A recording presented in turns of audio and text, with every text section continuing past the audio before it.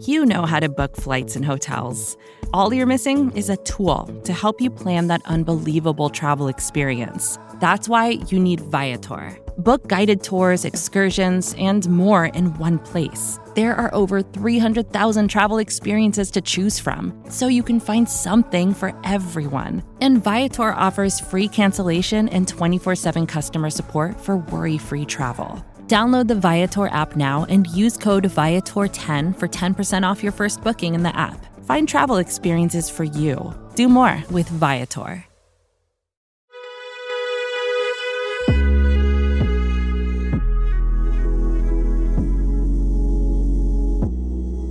Hey there, it's Max. We're back with the next interview in our series this week with this year's George Polk Award winners. And the Polk Awards, I should say, they honor the best and most important journalism of the year. And there were very few pieces that I read in 2021 that stuck with me quite in the same way that the one we're talking about today did. It's by Sarah Stillman of The New Yorker. And I first interviewed Sarah for long form way back in 2013. It's a little bit terrifying that we've been doing the show for that long, but Sarah, since then, has continued to do this absolutely groundbreaking and I would argue unique brand of journalism that she does. She finds these human stories that are embedded in massive societal issues that are so big, they're hard to wrap your head around. And she has this way of making those huge, seemingly intractable problems feel personal. That's exactly what she did in the article we're talking about today. It's called The Migrant Workers Who Follow Climate Disasters. And it's about this billion-dollar industry that has emerged to clean up after fires and floods and hurricanes and tornadoes, and the way that this new, huge industry exploits its workers. Sarah followed several of them for more than a year, and she also got some of the companies to go on the record with her in a way that felt quite rare. It's an incredible piece of journalism. It's meticulously reported. It's full of emotion. And it was just fascinating to talk to Sarah about how she pulled it off. So here's my conversation with Sarah Stillman about her Polk Award-winning article for The New Yorker. And stay tuned the rest of the week. We got a few more of these coming up.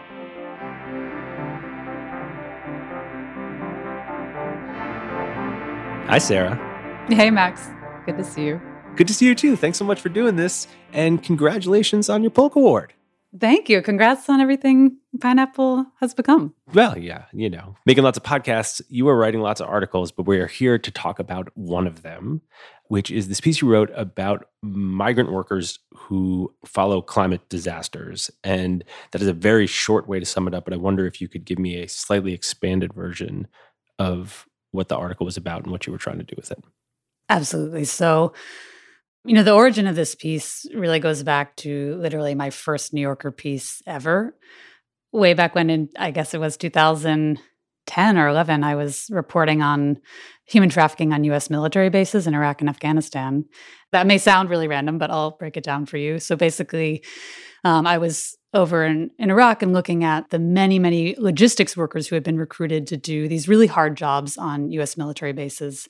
And they were people coming from India, Sierra Leone, Sri Lanka to do the cleaning of the latrines and the cooking of the food for U.S. soldiers on U.S. bases.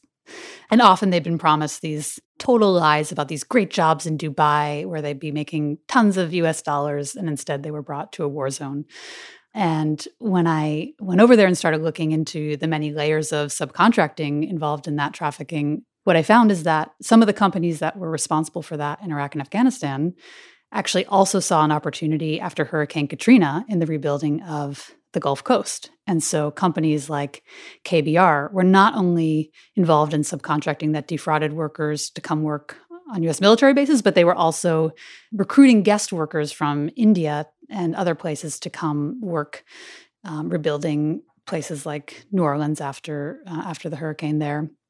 And so in that process, I got to know about this really fledgling industry of workers who were suddenly coming to the U.S. to help rebuild after hurricanes. And at that point, they didn't really identify as like storm recovery workers. And so part of what this piece was really trying to do is follow the emergence of this new industry of workers who might have once identified as like construction workers who, helped rebuild after a given storm in their local area. But then what happened is with climate change, because extreme weather events became more and more and more common, these workers realized that they developed this specialized set of skills after Katrina, and then they went on to the next storm after that in Baton Rouge, and then they went on to the next storm after that in Texas after Hurricane Harvey, and then they went on to Hurricane Irma and Hurricane Michael, and they realized there was this whole new line of work to become a kind of migrant worker doing recovery work after storms or after fires or after floods. And how did you go about embedding yourself in that world? Because part of what's so clear in the article, which is true in the military bases one as well, is it's a part of a giant apparatus that many of us, or I'll just speak for myself, that I don't see. And so I wonder how you went about trying to figure that out. Yeah, I mean, I had this amazing journalism professor back in the day, Bruce Shapiro, and he had this idea of like the Act Two story. So there's so many different stories where at that initial moment of the crisis, like all kinds of news media rush in and they tell the kind of front page story of, here was this hurricane that decimated this town or this tornado or this wildfire. And then like most of us move on, as readers and as reporters. And so he was all about like training us to think about, where is the Act Two story? And in the context of climate crisis and extreme weather events, it turns out the Act Two story lasts for many months, if not years, in rebuilding some of these places. And so what's fascinating is I feel like I stumbled into this whole complex subculture of workers who, if you go to almost any town after a major hurricane and you go to the Home Depot parking lot, you will tend to find, upwards of 100 workers who are literally living out of their cars, sleeping in their cars, helping to rebuild the community. And that's one entry point, right? Is that there's a day laborer community that people have been figuring out how to organize for years, but that's now on the move following these different storms. And so I just went along with some of the incredible organizers who are doing the work of trying to reach out to the storm resilience workers. So I found out about this amazing group, Resilience Force, and it's led by this guy, Saket Soni. And he's made it basically his life's calling to just zoom in anytime there is a major extreme weather event. And he goes to the local Home Depot. He's built deep relationships with a lot of the workers who worked different storms over the years.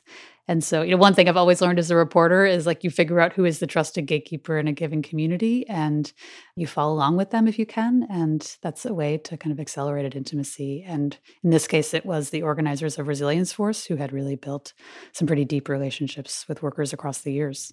How long did you work on this project for? I mean, really, I was following the workers across the arc of more than a year. How do you make that decision about where you're going to invest your own time? Because one of the things that reading through your archive of stories makes so clear is that there are lots of versions of huge systemic problems that many people don't see and only a few people are fighting very hard to change. So how did you decide to invest in this one in this way? Yeah, I think I'm all about the Venn diagram where like the individual meaningful stories of things people are up against intersect with the big systemic injustice issues of our day. And it feels like climate is clearly an enormous domain where it's been hard in some ways to tell substantive stories of where actual human beings are navigating and pushing back against some of these huge cultural forces. And so this felt like it brought all the circles together in the Venn diagram. We've got like the realities of climate change. We've got the realities of how subcontracting has completely screwed over workers and the accountability that they deserve in the workforce. And this issue of wage theft, which I had always wanted to write about because it's a really good example of a huge crisis that's hard to narrate because in its minutia, similar to other things I've written about like civil forfeiture, like any one individual losing $50 because police seized it from them unjustly, or because, in this case, employers were cheating them, it can sound like it's not a big deal. But when you add it up, it's like one of the truly biggest crimes happening in American society, like $50 billion worth of crime. So I'm interested in those stories that can seem hard to narrate in the individual puzzle pieces, but when you put them together, you have something much larger than the sum of its parts. And also helping us name a language for what's happening. Because I think what intrigued me about this particular challenge is that we don't really have a name for this workforce. And Resilience Force is trying to create a name. They're calling them resilience workers. But unlike other things you can Google, you can put it in a legal database. We don't even have a language for talking about this as a profession. And even the people working the profession are only beginning to understand that they have a distinct identity. They used to think of themselves as, construction workers or asbestos mitigation workers or women who clean hotels after storms. But now they're starting to realize they do have that identity. And I think journalism can be part of shaping our language for talking about a crisis. Yeah, I mean, this situation is presenting all of these new things that we don't totally have names for, which is like also the companies that are employing these people are suddenly like billion-dollar entities. There's a giant boom in restoration companies, and it's like an entirely new industry and one that's pretty unregulated. And also, you don't know where the next one's coming. You just know the next one's coming. Right. And they know now with climate change that is a sure bet, because back in the day, it wasn't necessarily going to be profitable to try to expand anywhere in the country to chase any storm. But now that we can pretty reliably know, even if you're someone who is a climate change denier, it's pretty hard to deny that we had, more extreme weather events on record than ever before in 2020, and that these companies have shifted as a consequence, including one thing I was really interested in is private equity had moved into this space. And that's always a sign something real is happening, right? So we've got these companies that started out as in some cases they were paint stores who, rebuilt after little minor fires in the neighborhood. And then they became regional. And then they realized that there was a ton of money chasing federal contracts. So they started getting groups of vans together and they would travel to wherever the storm was. And then they started hiring labor brokers. And that's where it became so similar to what we saw in Iraq and Afghanistan, so similar to the profiteering in the military industrial complex, is that we saw the same subcontracting chains who realized the money that's available in the federal funds and in the private insurance industries. Now they're all chasing this, and they're multi-billion-dollar companies with very little visibility. Did it freak them out to have you on the story? Well, I think it did freak out one of the companies when I was there, because it just so happened I showed up in Lake Charles, Louisiana, and one of the very first days we were there, we went to the Home Depot parking lot, and suddenly this huge protest broke out of workers who had been denied their wages by this major company. And so, I think they were in the midst of the crackdown on that. And then when they realized a reporter was there, they threatened to call the police on me, and it just got really preposterous. And then, to their credit, the head of that company, Mark Davis, he talked, and he had the head of the prime contractor. So he is the head of a company that is making a huge amount of money off climate change, but that was actually willing to come to the table with me and with Socket Sony and Resilience Force to actually have a conversation, which frankly, in my experience, is pretty rare. And a lot of the other companies would not talk, and he would. So that was a nice chance to be reminded journalistically of you make assumptions about who will and won't talk, who will and won't invest time and care in the process. And he actually really did surprise me with how much he was invested in having the conversation. Did he just surprise you that he was willing to have the conversation, or did he surprise you with what he was willing to say? I think both, and not just what he was willing to say, but more importantly, what he was willing to do. I mean, part of what I map in the piece is the trajectory of this intervention that Resilience Force had. I'm really interested in models where we see people, like you said, pushing back, because I do end up writing mostly about depressing things. I think right now, none of us have a shortage of depressing things in our life. Do we really need to immerse ourselves in more pain and more trauma and more systemic injustice? I think what I certainly have an appetite for, and what I want to find in the world, is people have so many creative ways of actually pushing back. And it's never simple. It's never facile. It never is an easy trajectory of oh, and now the problem is resolved. But to me, the interesting tension in this piece was watching this group of organizers and this group of workers try to make change. They tried litigating, and they sued a bunch of the companies that had harmed workers. And honestly, yeah, sometimes they won a little bit of money to compensate workers for wage theft, but it wasn't really addressing, I think, the deeper underlying problems. And so it was nice to then get to watch this company, Mark Davis's company, really come to the negotiating table with Sony as a result of his endless, intense advocacy, and then watch a real conversation unfold that wasn't just lip service about how they could start to change the industry. How do you stay open to those kinds of developments, open to stories that seem relatively clear becoming more complicated, less simple, more nuanced? I'm open to it because like every single story I've ever done that felt like it had any value to me ended up feeling like it had gotten totally screwed up at some point in the process because it didn't comport to my sense of what it was going to be or what it should be. And then always that thing that when I pulled the thread of that complexity, it was like always better for it. And it's always like I can give some really concrete examples. Like I remember I did this story way back when I think we spoke about it, about confidential informants who got killed in the context of the war on drugs, people who were made to work for police and do these really dangerous things. And I remember I'd found a protagonist and I'd been told, she just sold a little bit of pot out of her apartment and then she had been roped into this really dangerous informant scheme. And then when I started looking into it, it's like, oh man, it's actually a lot more complicated. She really genuinely was, selling ecstasy and doing this and doing that. And I had that little fake moment in my head where I was like, oh man, like I thought I had this tidy story and now it's more complicated. And then, yeah, of course it's more complicated because every human being, we're all messy and complicated and stories reflect, like when stories can reflect that, they're better. In some ways, I'm almost chafing against this, even working within the medium of like narrative reconstruction and long form. Journalism forces us to reduce reality to a bunch of scenes and a narrative arc and a specific trajectory. And it's really tough because I don't think that's not what life looks like to any of us, right? And so it's an interesting balance of figuring out how do we like bust open the seams, like how much complexity a story can contain, while also not like completely losing the reader and completely abandoning that which narrative is, which is partly about like what do we exclude? How do we make this something we can digest? Does that have an impact on not just the way that you structure these pieces, but the actual writing choices you make? I mean, one of the things that's striking reading the climate workers piece is it's like climate change, American capitalism, big stuff. And the writing is maybe a way to describe it is like spare.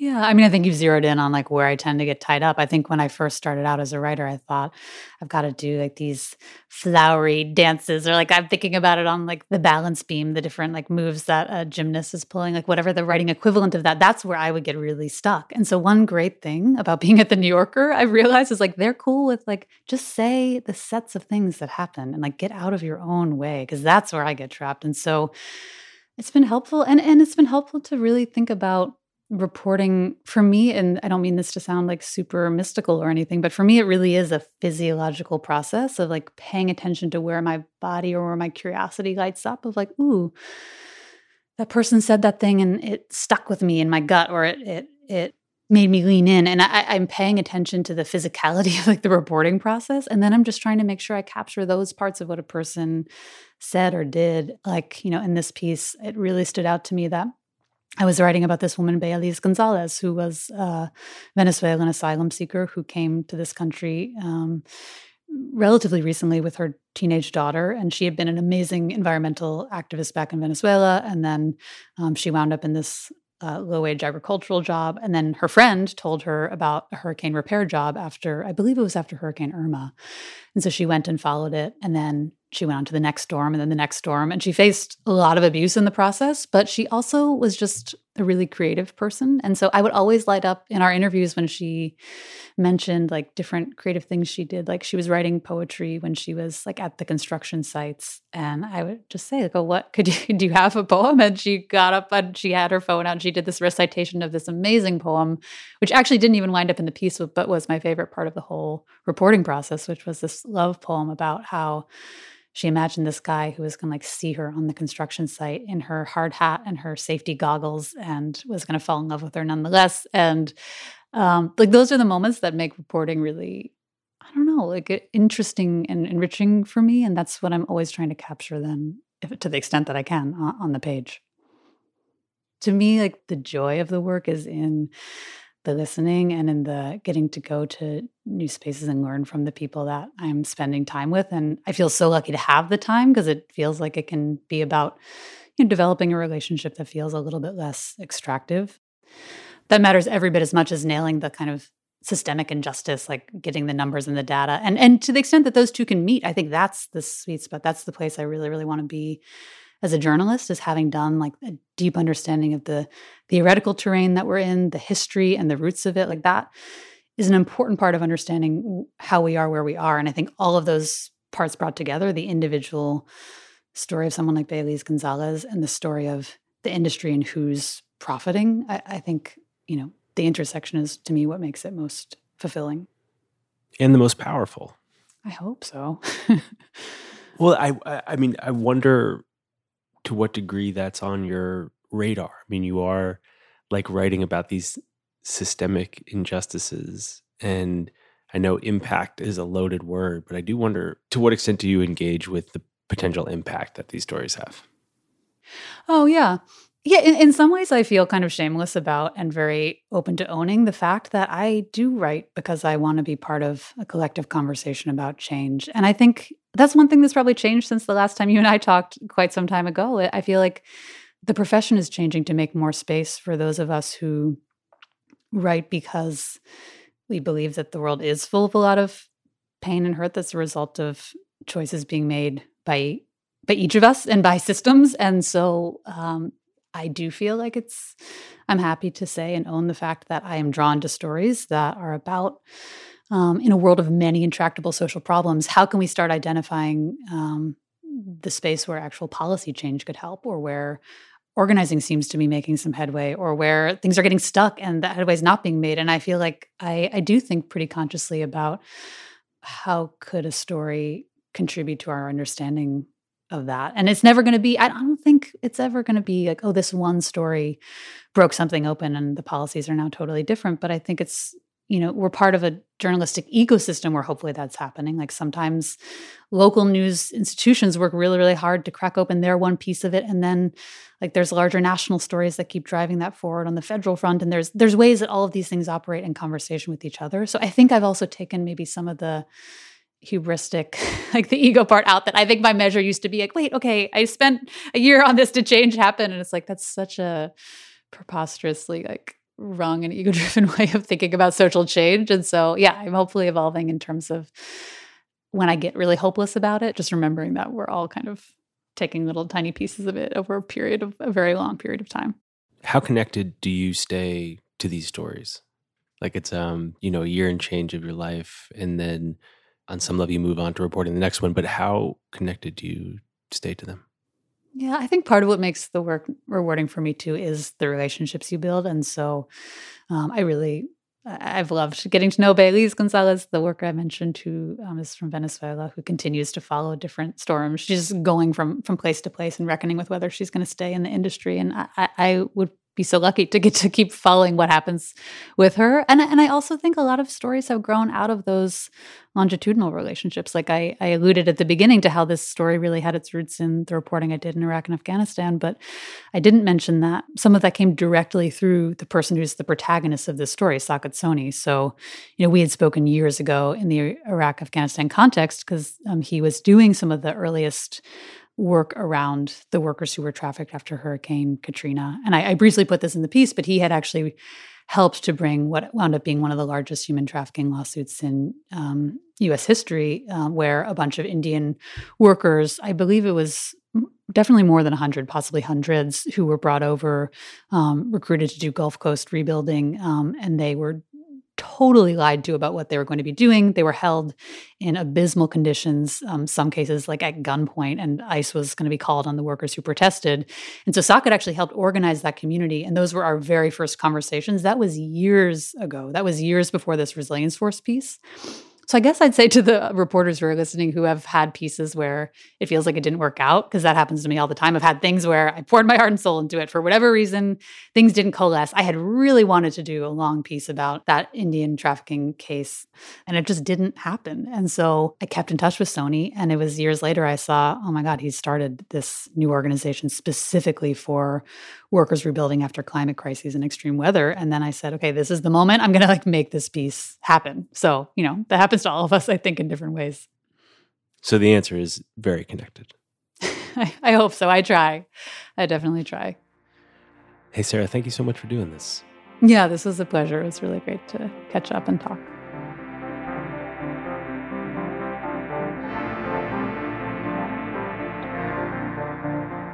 Thanks for listening to Longform. I'm Max Linsky. My co-hosts are Aaron Lammer and Evan Ratliff. This episode was edited by Jackie Sajiko. Thanks to her. Thanks to John Darton and everyone at the George Polk Awards.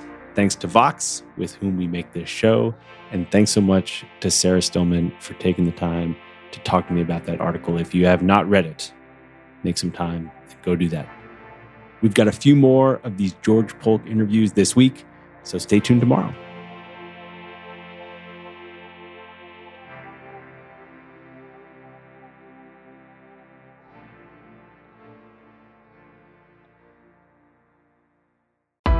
Why do you run? Why does anyone? I always thought that runners loved running, and that's not the case. Most runners hate running, but they choose to do it.